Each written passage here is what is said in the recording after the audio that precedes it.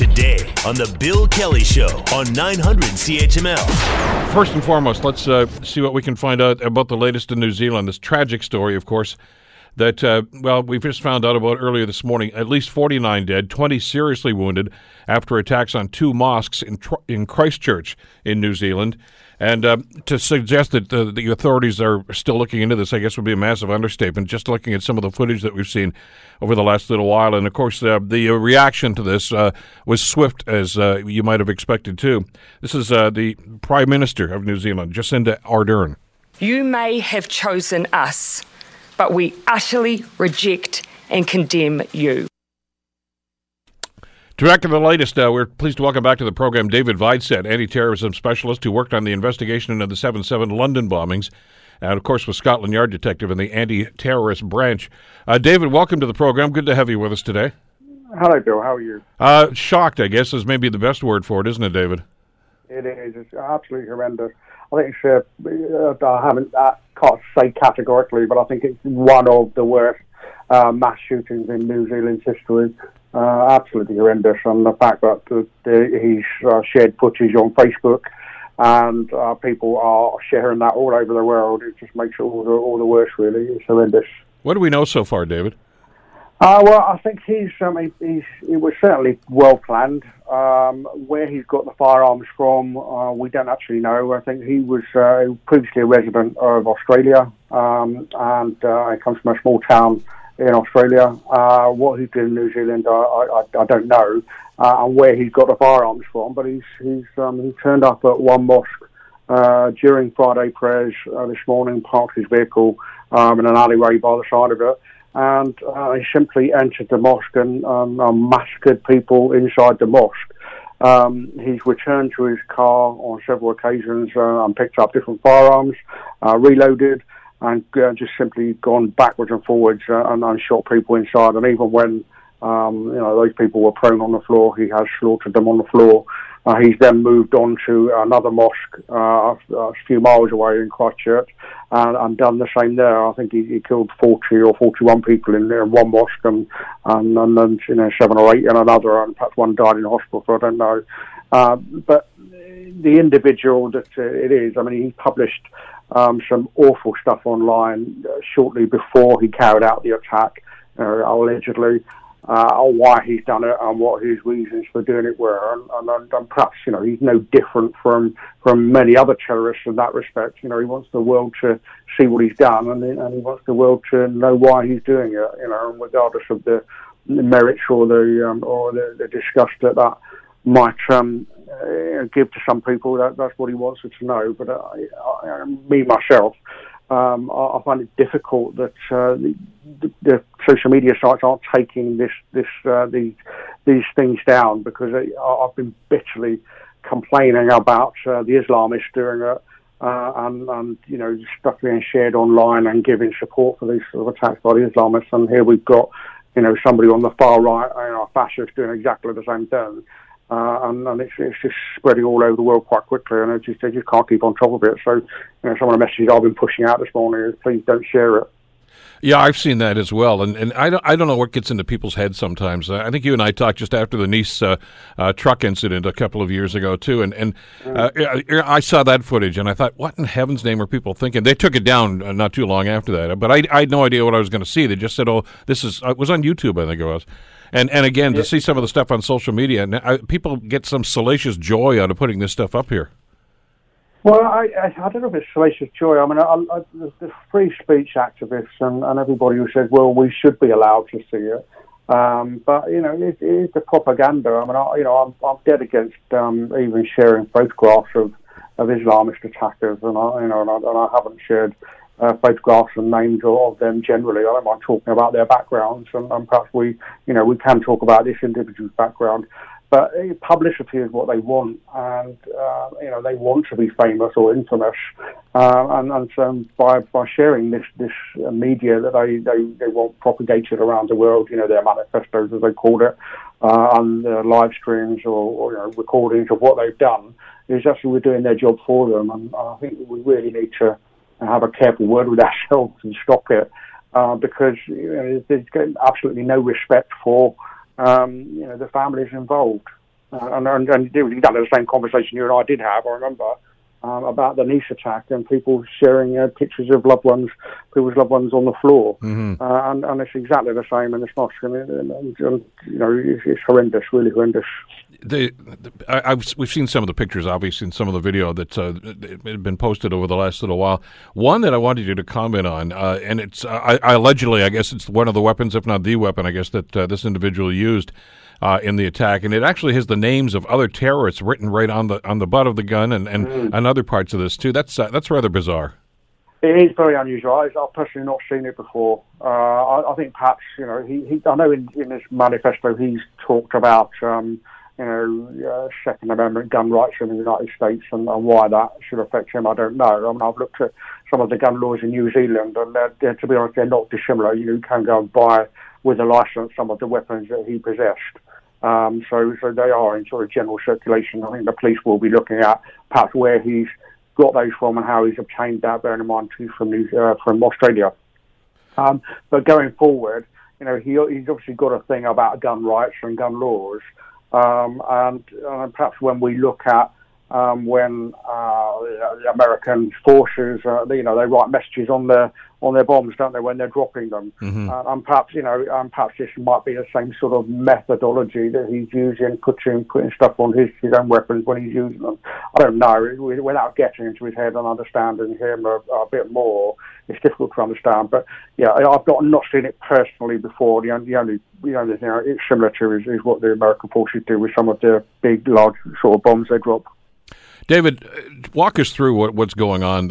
Aside from the initial shock, obviously, on site, and obviously that site, or those sites, I guess, have been secured at this stage.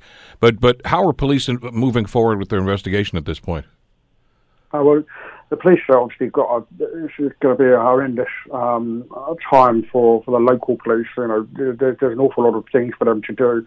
I mean, first and foremost, they've got to try and set up some sort of family liaison and try and calm sort of the local nerves about what's going on and trying to inform families about what's happening and look after perhaps the security, because we don't know. I mean, there's been a lot of talk in New Zealand, people shouldn't attend mosques. The doors should be shut for the day. This is part of a wider attack, and I suppose that's quite sensible. So some of what they're doing will be security based and trying to calm community nerves. But around that, they've also got to investigate our mass murder. And sadly, a lot of the evidence that they will be looking at will be trying to get the bodies to morgues. And try and understand who they got, because when there's a mass murder like this, sometimes we actually don't know who all the victims are, and that follows on what we've just been talking about not sharing these sort of photos on social media and not sharing these things, because the last thing we want to do is for a loved one to find out that actually one of their relatives, friends, or siblings or something has been slaughtered in this mosque, and it should be the police that tells them. So identification is really, really important, and so that's one of the key things that's going on. In terms of the investigation around him, the police will be trying to locate where he lives. Hopefully they know that by now. And trying to get inside his address and look at his communications data, understand who he has been in contact with, and perhaps whether this is something he's chosen to do on his own. I mean, again, I know you and I have talked about there being no such thing as a lone wolf, and I don't believe that this person is either. There will probably be some form of a support network around him that depending on how wide or supportive that network is, but there will be people that perhaps he's told about what was going to happen in advance, and obviously the police will want to track those people down and talk to them, and perhaps arrest and search those places as well, and to just try and clamp down on any further opportunity, if there are people around them, any further opportunity for those people to dispose of evidence or to carry out their own attacks. That's an interesting point about who he may have been hanging around with and he may have been in contact with. The reports I saw this morning, David, indicated that actually 3 other people have been apprehended as well as the alleged shooter in this incident, and at least one of them was armed. Does that lead you to think that there were accomplices in this, and this, as bad as this was, could have been a lot worse? Obviously, they had a master plan. Yeah, I think whenever there's a terror attack, and speaking from experience, whenever there's a terror attack, these things don't happen in a vacuum. There's a build up to it.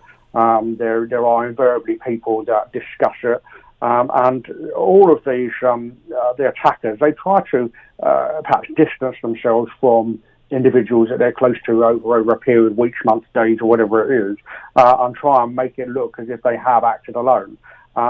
But occasionally we do see closer support, and without knowing who these individuals are that have been arrested or what the circumstances are, I can't say for certain. But sometimes we do see, backup teams and people that are going to carry out a copycat attack. And it might well be that the police have laid hands on people that were going to carry out an attack somewhere else. And that's to their credit, really. But it's very difficult for me to sort of correctly say this is what it was without knowing who they were. But yes, there could be innocent bystanders that simply had weapons on them. You can, I think, carry weapons in Australia. In New Zealand, with a license, and not knowing whether those weapons were in the boot of the car, in the vehicle, or on their person. Again, it's difficult to say. David, the initial reports that we have from Mike Bush, who was the New Zealand Police Commissioner, indicates that none of the people that were arrested were known to police. Now, you've told us in the past, obviously, the Five Eyes, the international security group that are looking at this, they go through social media on a consistent basis and look for things like this. Are you surprised that this guy didn't catch anybody's attention? Well, you would think so. I mean, I think, here in the UK, and certainly in large parts of Europe, we are seeing a kind of a resurgence by the far right. And I've been saying for some years that we are going to see violence from them, and that's sadly only going to get worse. So they're not going to get better. But I don't necessarily think, I don't know how bad or the far right problem is in Australia or New Zealand. But you would like to think that the security service are on top of that. And I know here that we've got figures which says something in the region of 20 to 30% of everything that's coming through on intelligence is far right extremism at the moment. And you've only got to look on the internet, on YouTube, and on Twitter. There are plenty of people that are talking about this sort of thing, and sadly, immigration, Islam, all of those sorts of things are the target of the far right.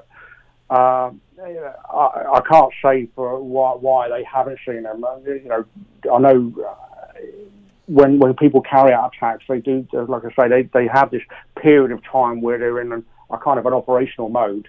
What they perhaps if they've appeared on a radar of one security service some time ago, in the lead up to an attack, they kind of go a bit dark and a bit quiet, and quite often that has the effect of, if the security service are looking at them, they think, oh well, okay, that person's not a risk. When in actual fact, that period of quietness and darkness is actually when they're collecting all of the supplies that they need to carry out the attack. But quite simply, when there's so many of them, it's very difficult to have an eye on all of them, and we rely on members of the security service and the police to kind of make these threat assessments and risk assessments. But often, as we've seen in this country, they do get it wrong, and we need more eyes from the community and people out there to say, I think we should be looking at this guy. Yeah, there's a phrase that they use here in Hamilton, the police force, if you see something, say something. And I guess that's really the message here, is that if it's anything suspicious going on, I mean, there's only so many things, I guess, and only so many places that security experts can be at one time or look at one time.